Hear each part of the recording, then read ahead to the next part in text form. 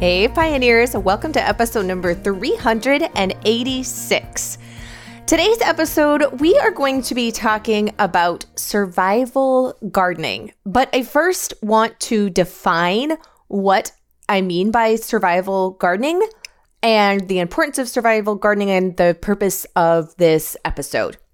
So first off, survival gardening is something that I think of in the context of this episode and the blog post that will accompany that is it's a way to provide the majority or a large portion of the food that your family is eating and in order to survive off of it.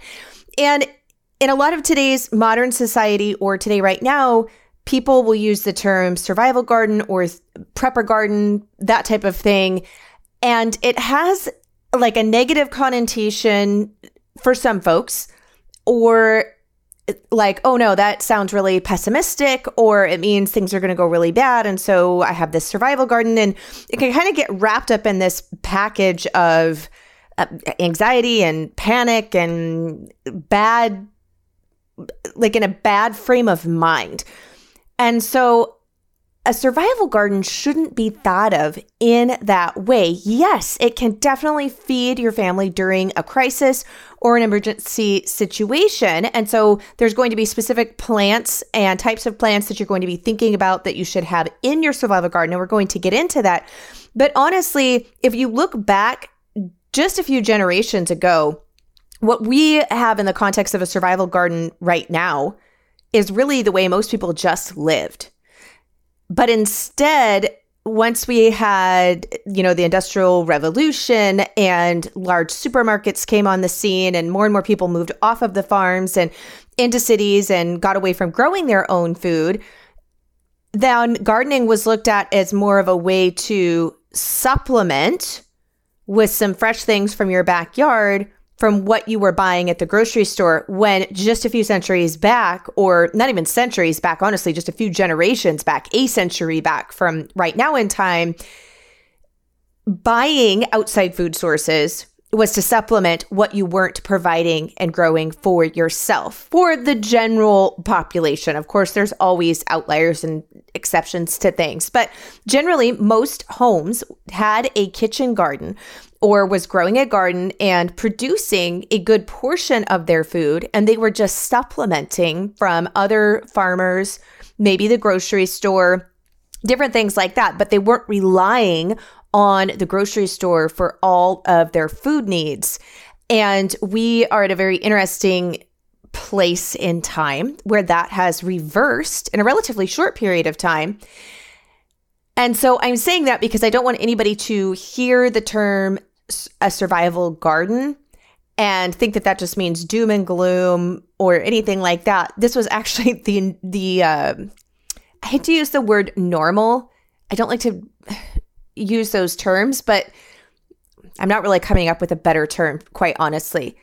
This was the way that most people did survive, and it was their way of living. It just seems a little bit foreign to that for those of us in this day and age. If you didn't grow up in the country or didn't already grow up having a garden, that type of thing. So I wanted to preface this episode with what is a survival garden. And it's something that will be feeding your family. And if situations, whatever they may be, came up, that you would be able to survive off of the food that was grown in this garden.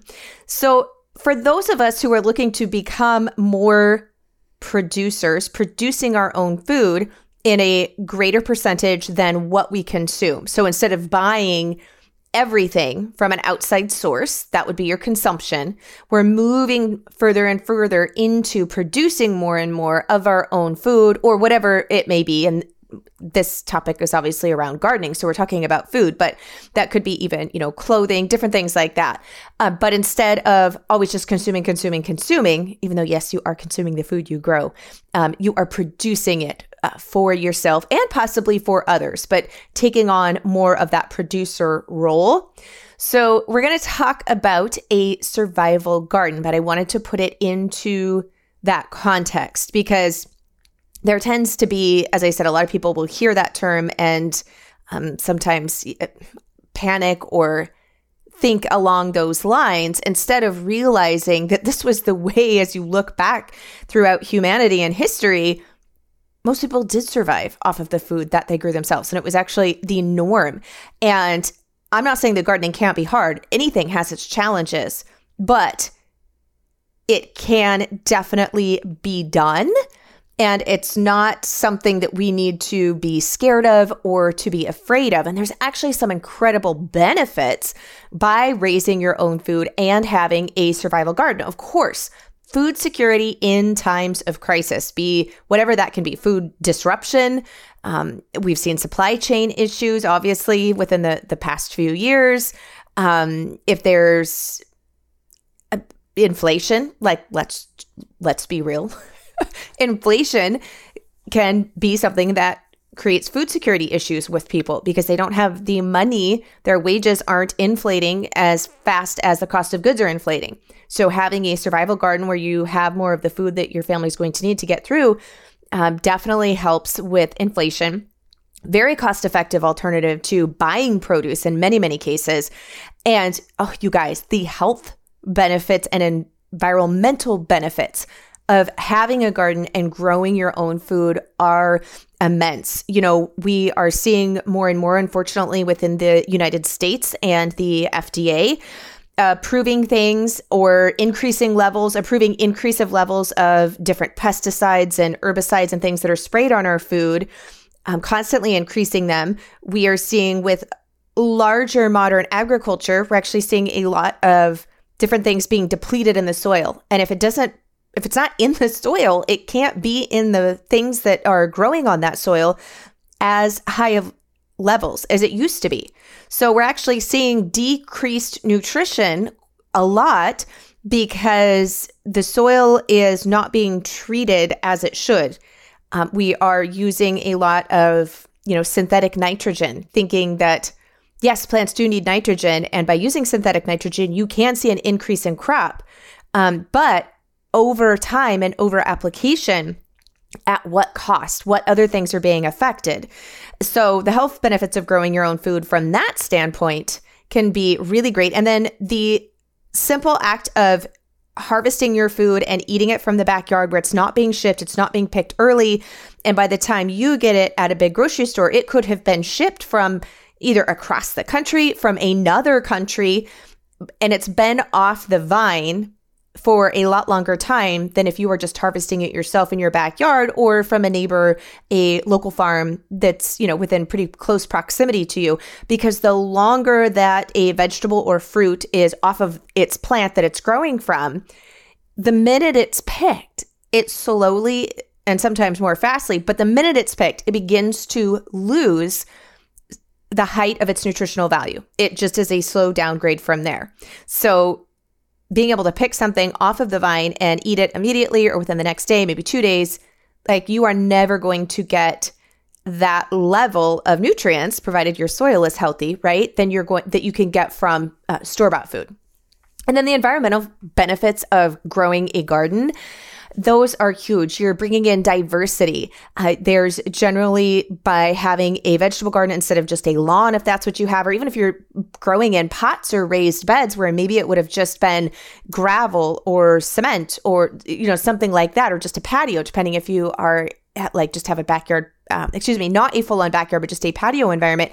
But by bringing plants in, even if it is in pots and it's not larger garden beds, you are still bringing in so much diversity for pollinators and insects, and then your own health, not from just a nutritional standpoint, but the mental aspects of gardening. There's microbes in the soil, and when our hands touch them, they are actually act like serotonin reuptake inhibitors, or SSRIs is a classification of pharmaceutical antidepressants. Well, there's actually microbes in the soil that provide that same benefit that is nature's way. And so that's why when people say gardening is stress reliever, or gardening makes me, happy, it's my happy place. That's very, very true. And gardeners, of course, have known this for a very, very long time, but there is actually scientific evidence that is showing why that is true and how it is true, which is really fascinating. So that is in context of this episode, what we're talking about within survival gardening and the benefits of survival gardening. So now let's dive into planning your survival garden. And if you want to go to the blog post, because there's only so much that we can cover in an episode, you can go to melissaknorris.com/386. That's melissaknorris.com/386, because this is episode number 386. Now, like I said, we won't be able to go over all of the nuances of doing a garden from completely start to finish. So if you go to the blog post, we'll make sure that we put this in the show notes as well. When it comes to planning and putting in a garden bed, I've actually been getting a lot of questions from people requesting different things like that. And we've got a lot of these resources are on the website, melissaknorris.com. that you can go into in much greater locations. Some of them have videos even on there, but helping you choose the right location. So really quick, for choosing the right location, of course, most of your vegetables are going to require at minimum at least 6+ hours of full sunlight. So you want to make sure that you have an area that's not in the deep shade, that's getting adequate sunlight. And then when we talk about soil health, there are so many nuances to soil health. So we've got a lot of different episodes. You can go and check those out where we talk about soil testing, the different macronutrients of soil. We get down more into the nitty gritty on those. So just know that those are available for you and go and check those out. But for the context of this episode, really deciding what to grow is going to be one of the most important parts of your survival garden.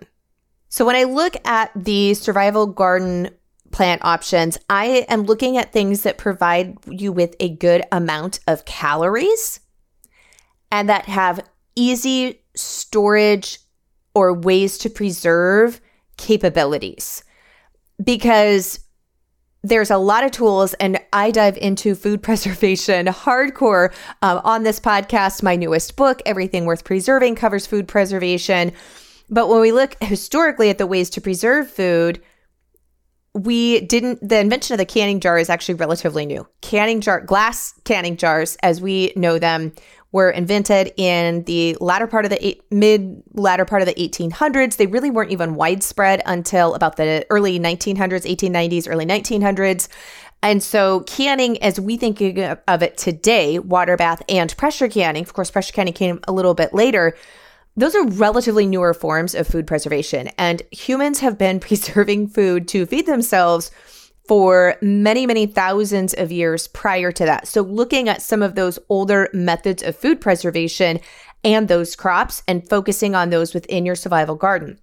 So first up is going to be your root vegetables, things like potatoes. You think about a potato that can almost be a full meal. We use it in soups. We use it in stews, fried potatoes. You can make a hash and mix it with other things. It is starchy, but it has a decent amount of calories.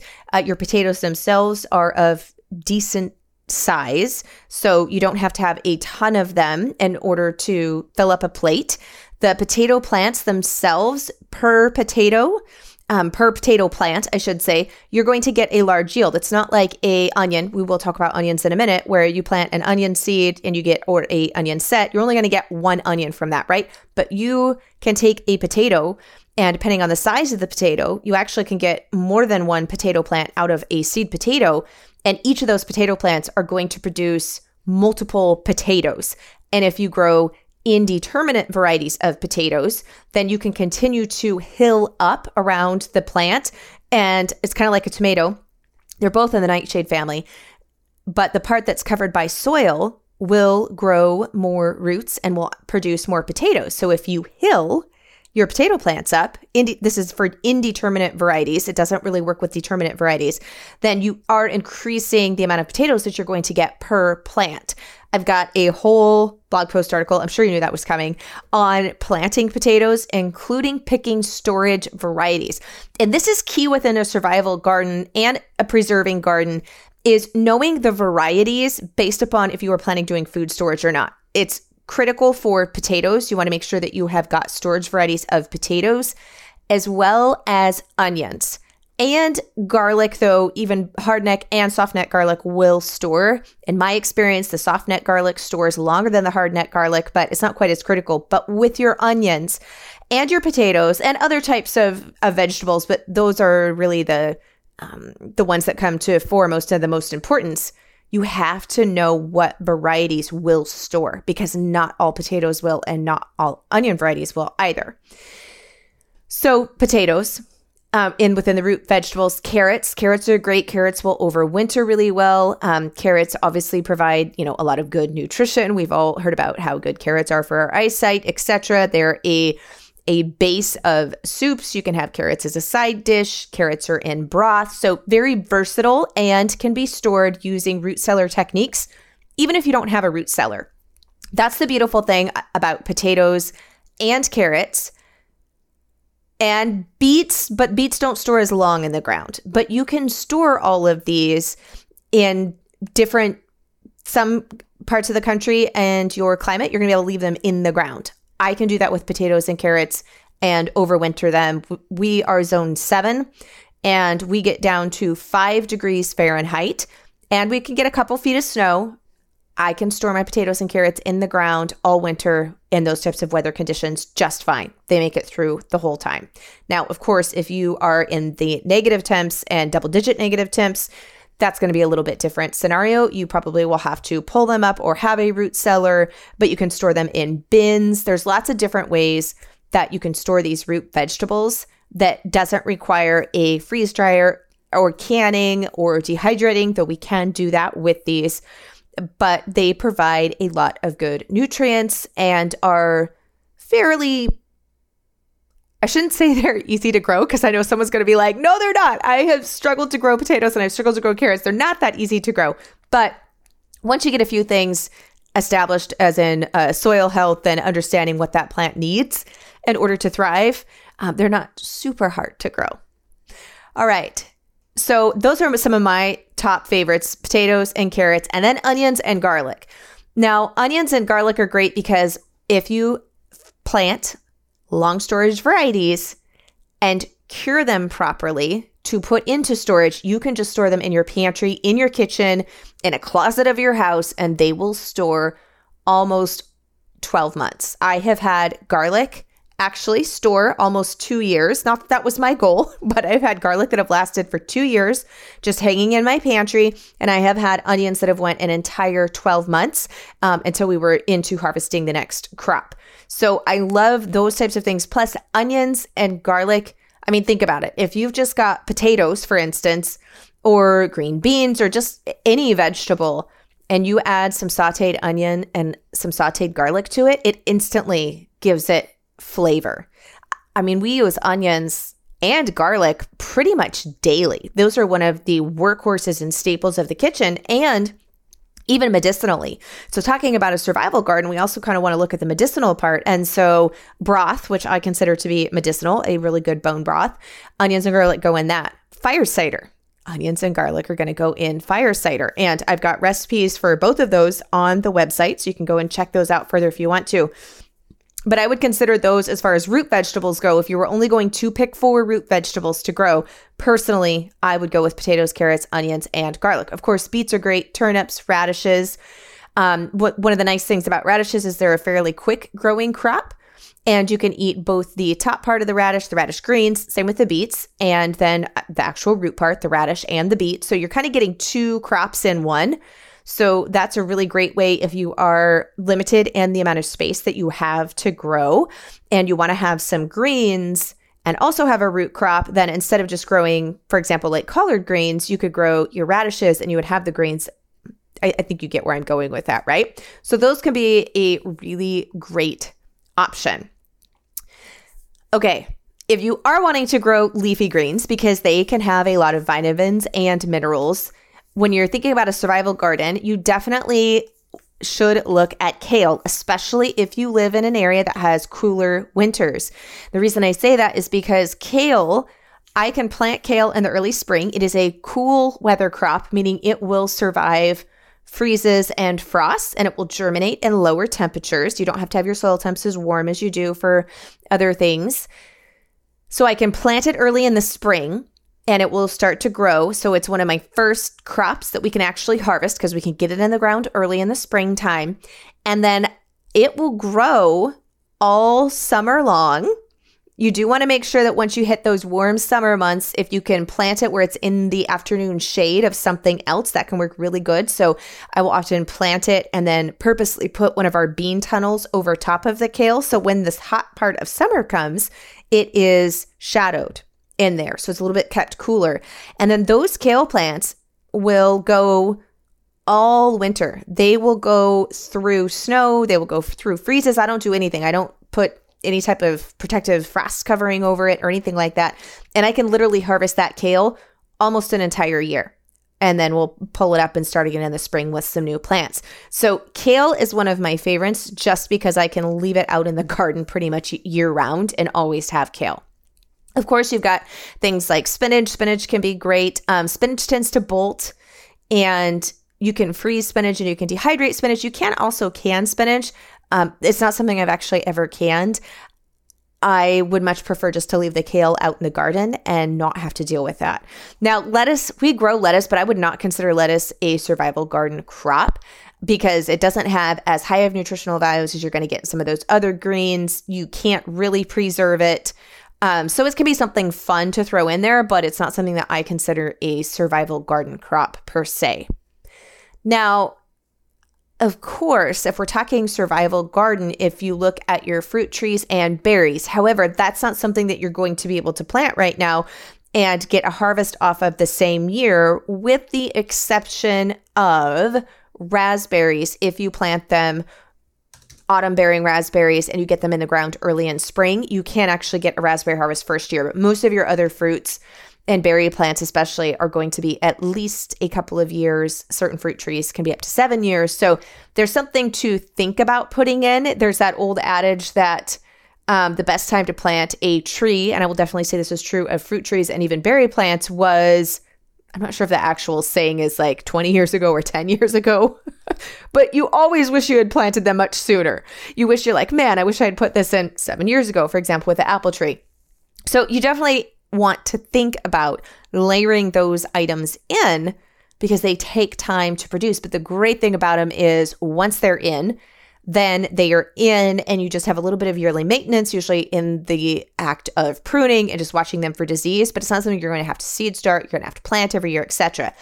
And if you did not listen to the Historical Variety Apple podcast that I just did, oh, my friend, you're going to want to go and catch out that episode number 385 because we talk about historical varieties of apples and same things. There are storage varieties of apples that will store up for a year, if not longer.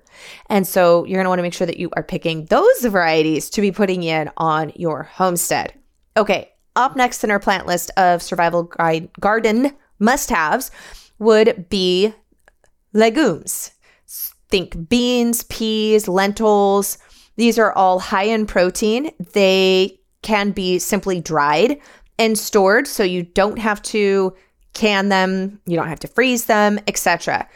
I have where my grandmother for green beans would string them and just let them air dry, and they're called leather breeches. So it's a very old-timey way of preserving your fresh eating green beans. So we'll link to that, of course, in today's blog post. I've got a video on that and a full written article that shows you how to do it and then also how to prepare them to eat them. But we've got our beans and peas. I almost said bees and beans. Got those backwards there. Those are fabulous for growing because you do get the fresh eating green bean part when they're small and mature. But if you let them go to seed, which is how you get your shelled beans, so think things like black beans, kidney beans, etc., but it's also how you get your seed for the following year. So you've got your dried bean and your fresh eating green bean in one plant, which is phenomenal. And they are high in protein, and you can literally just let them dry on the vine and bring them indoors. You can shell them out, of course, for the shellied beans. And once they're fully dried, then you can just store them in jars. But you don't have to do anything special to them and you've got that food source and your seed for the following year right then and there. Plus, as I said, they're high in protein, which if you're just relying on vegetables, we know it can be a little bit hard to get your full protein counts in, but those are great ways to add in extra protein, to stretch other food items, especially if you're not self-sufficient in meat yet. It can be a way to stretch the meat you do have by adding in some of those legumes to the recipes. Okay. One of the other staples that I would consider for a survival garden is going to be some of the cole crops. And first up specifically is cabbage. Cabbage is high in nutrients, and the great thing about cabbage is it can be stored for a long period of time. Cabbage can also be grown in the spring and the fall. In the middle of summer, especially if you live in a warmer, hotter climate, it can bolt, so it's not always the best to grow summer. Here, if we start it in spring, it's ready to harvest at the beginning of our summer, and our summers are typically fairly cool, and so I can actually grow cabbage spring, summer, and fall. But if you have hot summers, you're going to want to stick to spring and fall. If you have a really hot climate, then it might be something that you start in the fall and you grow over winter, and you just avoid growing it in summer, even in early spring, because it's going to be too warm. But pretty much almost any climate, this is where I'm going with this, can grow cabbage. So cabbage is great too, because per plant, you can get some varieties of cabbage and you're going to get a large head of cabbage. It's actually going to produce quite a bit in comparison to a head of cauliflower or broccoli, though I love both broccoli and cauliflower, and we do grow those. But a head of cabbage is definitely on your survival list. And one of the reasons for that is because you can bury that head of cabbage in the ground and use root cellar techniques to store it without having to do anything else. As I said, that's one of my favorite things about looking at survival garden crops is easy ways to preserve this and things that produce a large enough amount to feed you and be a meal. And you can do fried cabbage with a little bit of onions. And if you've got some meat to throw in there, that's a full meal like all in itself. Cabbage also ferments really, really well. And as sauerkraut or curtido, which is a Spanish sauerkraut, one of my favorites. So the great thing about ferments is all you need is some salt and a container in order to do it. And then you do want to keep it in a relatively cool spot. So for some people, that's the refrigerator. Others, it's crawl spaces, root cellars. If you do it in fall, a room that is kind of kept off from the heat source of the rest of the house. So it stays ideally 50 degrees Fahrenheit or cooler. The warmer the room, the more it's going to ferment, and it's going to shorten that storage time. But people have been doing sauerkraut, right, for centuries because it's a way to keep that cabbage all throughout the year. Or you will pull up the entire cabbage plant, leave the head of cabbage on, right, pull it up, roots and all, on the stalk, and then, the outer layers of the cabbage. If you've never grown cabbage before, you might not realize there's a lot of outer layers of the cabbage that get removed and leaves that get removed. And then you just have that pretty little presented head of cabbage that you're usually buying in the store. Well, when you pull it all the way up like that by the roots, and this is to store it, you're going to actually turn it upside down, and then you're going to take those outer leaves and wrap that head of cabbage with those outer leaves. And then you're going to dig a trench in your soil and deep enough to bury the entire head of cabbage and the stalk so that only the top of the roots, it's upside down, are sticking out of the ground. And then, of course, you can mulch that if you have a area that freezes pretty heavy so that it doesn't freeze. And then you just leave it in the ground all winter. And when you need cabbage, you simply go out and then you pull it, right? Because it's upside down, grab that stalk, pull it up out of the ground, pull back all of those outer leaves, rinse it really well. It's going to be dirty. And then you have got your cabbage. So that's something that friends of mine have done for decades. And we will be trying it this year. I actually didn't plant enough. I was going to do it this past year. I was going to use this method, but I didn't actually grow enough cabbage. I ended up turning all of it in curtido so that we had enough curtido to last us throughout the entire winter. And I didn't have any leftover heads of cabbage to test using that method. I would not recommend just getting cabbage from the grocery store and trying to store it like that. You definitely want to have the length of the stalk with the roots so that you can bury it deep enough and then be able to identify where it is and to easily pull it up. So if I had to pick just 6 main crops, and I kind of grouped the root vegetables together there, right? Because those were definitely more than it. Those would be the ones that I would focus on for a survival garden because they have the most versatility, both within cooking and eating, but also within preserving and our nutritional standpoints and actually feeding our families.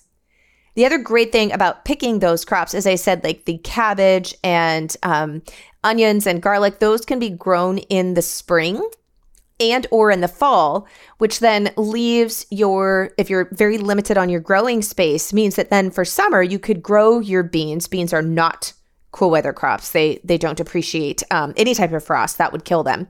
And so you can also grow, again, climate dependent to a degree here, but these are crops if you've got smaller amounts of space that you would actually be able to grow these and stagger them based upon your seasons and the temperatures. So a few other crops that I would definitely put in here would be tomatoes, indeterminate tomatoes specifically, because you are going to get a tomato crop all the way until a frost comes and wipes them out.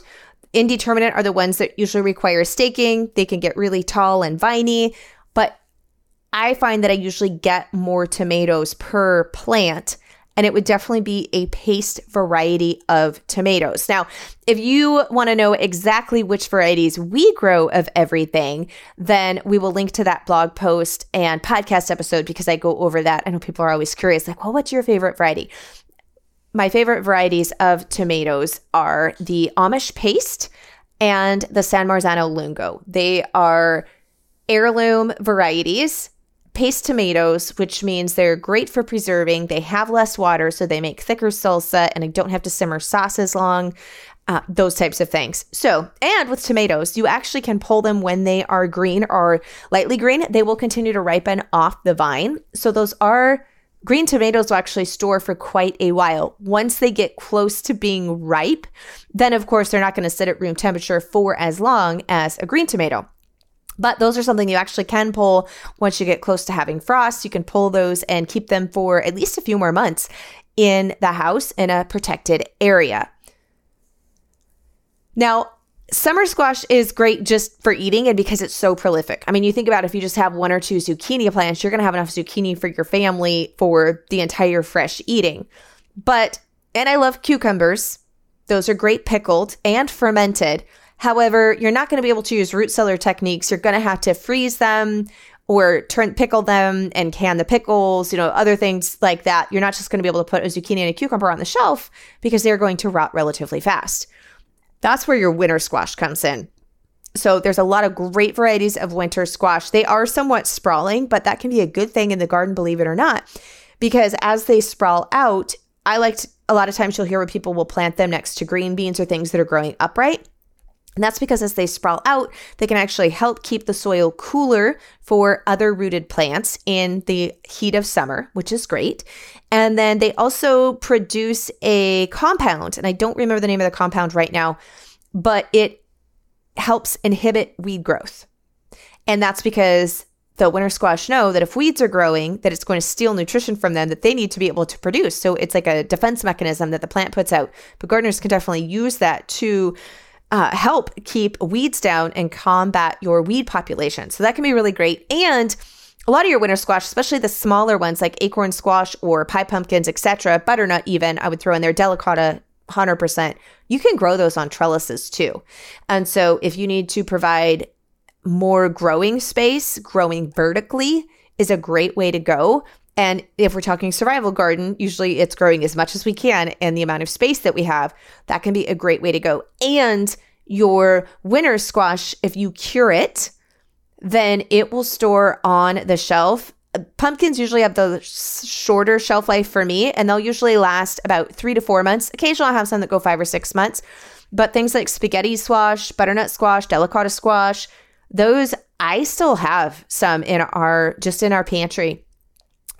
And at the time of this recording, it is April, and I harvested those in September and October.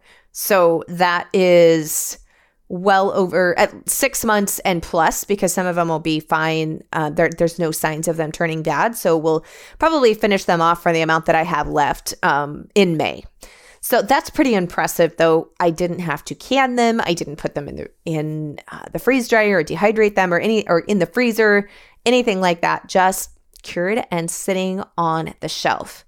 Now, I know that there was only so much that we could go over in this episode. So if you are looking to grow more of your own food, and specifically raising and growing a year's worth of food for your family in your own backyard, we are doing and hosting a very special in person. Yes, you will be coming to my homestead, to the farmstead in Rockport, Washington, and we will be spending an entire day together.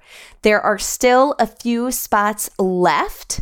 To reserve your spot, go to melissaknorris.com/events, melissaknorris.com/events. Click on the gardening workshop to see if there are any spots left. And I cannot wait for that full day. We will be getting our hands in the dirt and going strong. We'll be starting in the morning and going all the way through until supper time. So you can go and check out all of the items that we'll be including, what we'll be teaching, what you'll be taking with you. We've got some physical things that you will be getting as well. So make sure that you go and check that out while we do still have a few spots available. And the Grow a Year's Worth of Your Own Food workshop will be held Saturday, May 20th, 2023.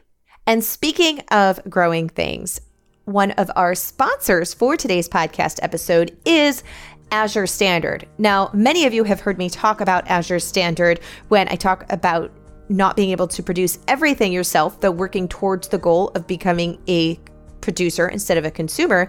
Azure Standard is one of the places that I purchase and supplement with what we're not raising ourselves.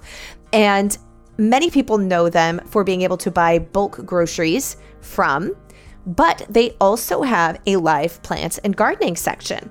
So if there's something that I haven't seed started myself or need to get starts from, and sometimes that has been some of my herb plants that I'm not yet growing, I get them from Azure Standard. So they have a nursery that will start the plants organically grown, and they will send them with your order. They come in a box. And I have had great success. They have been very healthy plants and have done very well for me. As I said, they have flowers, herbs, as well as vegetable starts in the spring and summer months. And the great thing is, for brand new customers who have never used Azure Standard before, with your first time order of $50 or more, use the coupon code Melissa10, that's Melissa10, for 10% off. And now on to our verse of the week.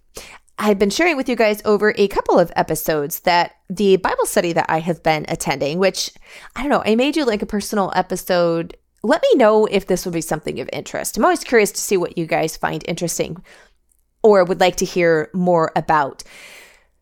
But the way that this Bible study has came together and the people that God has brought together, and barely any of us knew one another, it's just been extraordinary. And so for this Bible study, we are going through the book of John. So we do one chapter. We meet on Wednesdays and we do one chapter a week. And we're just reading literally through the book of John. We're not using an accompaniment guide or like a Bible study book. We are just in John. And chapter 10 was last week's chapter. And it was, as homesteaders and farmers, I feel like a lot of the parables that Jesus uses to teach really take on this deep meaning, because you understand a lot of what he was sharing at a deeper level when you've experienced some of the things that he's talking about. So specifically, we're in John 10. This is the Amplified translation of the Bible, but we are in, I'm going to actually read you 11 through 14. I am the good shepherd. The good shepherd risks and lays down his own life for the sheep. But the hired servant, he who merely serves for wages, who is neither the shepherd nor the owner of the sheep, when he sees the wolf coming, deserts the flock and runs away. And the wolf chases and snatches them and scatters the flock. Now the hireling flees because he merely serves for wages and is not himself concerned about the sheep, cares nothing for them. I am the good shepherd, and I know and recognize my own, and my own know and recognize me. And I actually highly recommend just reading the whole chapter because it goes into greater context as to what that means by being known and recognized by Jesus and vice versa. It's really beautiful. But if you have ever had livestock, you know exactly what he's referencing here, because with our flock of chickens, for example, I've actually never raised sheep, so I don't know that from the sheep standpoint, but with our cattle and with our pigs and with our chickens, those are the livestock that we raise. We had a coyote, and we've since no longer free range any of our poultry because even during the middle of the day, we can be out in the yard with the chickens. And for example, we had the chickens and I'd let them out of the coop, and it was about 10 o'clock in the morning, sunny, nice day out. And I was putting clothes on the line in the backyard, and the chickens were just across the fence from me in our top pasture. I mean, they were literally maybe 20 feet from where I was, very close. And we weren't near the edge of the woods. This is the middle of my backyard and the middle of my top pasture. And I'm out there putting clothes on the line. So lots of movements, holding towels and clothes and putting them on the clothesline to dry. And I look, and there is this coyote in the middle of my pasture, and he is stalking the chickens, and the chickens don't even see the coyote. I see the coyote. And I'm like, he's going to grab those. Obviously, he's after the birds, and the birds aren't seeing him, so they're not like flying to safety or running. Like, they're oblivious, but I see the danger.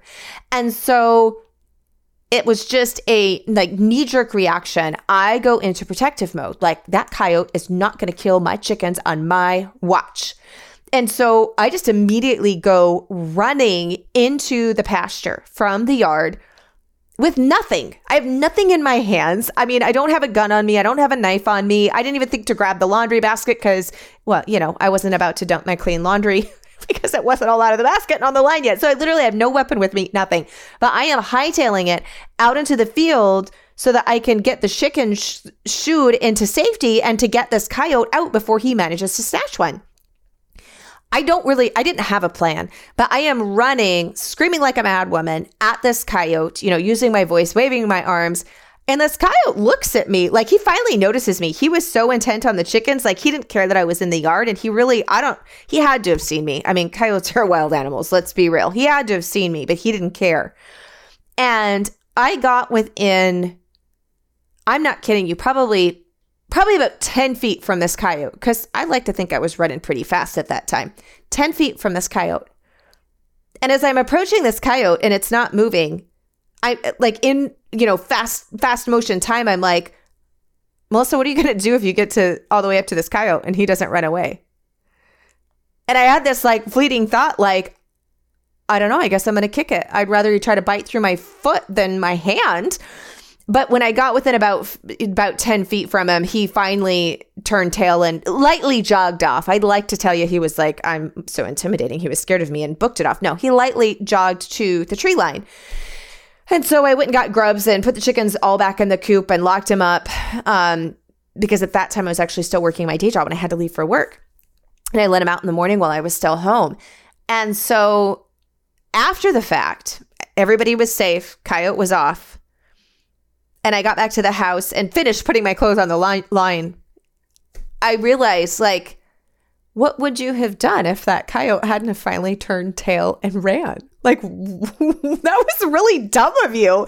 You gotta have these, you have after the fact, and the adrenaline has kind of went down. You're like, yeah, that was probably not my brightest move. But I was going to protect those chickens at all costs because they were my chickens. I was not going to let something come in and get them. Would I have ran after a coyote if it was my neighbor's chickens like that? Would I have put myself in that close proximity to a wild animal without any means of defense? I don't know. I mean, I think we'd all like to be noble and be like, well, of course I would do that for my neighbor. But would I have? I couldn't tell you the answer unless I was actually in that moment. I don't know that I would have ran after that coyote to that same degree. I certainly would have yelled at it, but I don't know if I would have put myself in that close of danger when they weren't my chickens. And so it's interesting when we read these verses and we think about hired, or even in the context of business.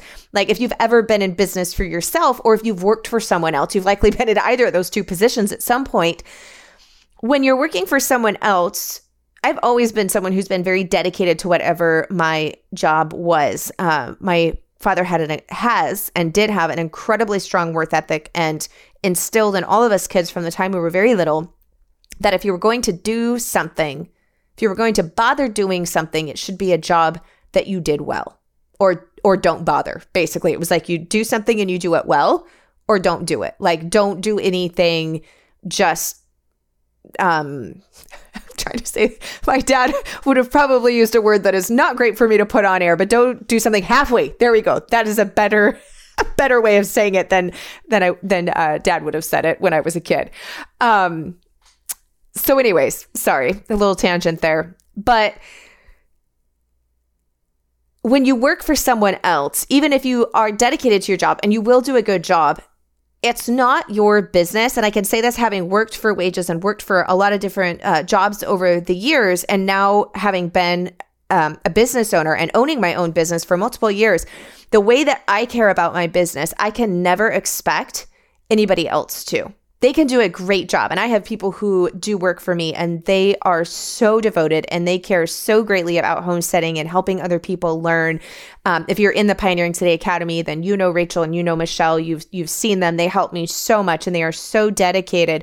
But I can never expect them to put the same amount into my business because it's mine.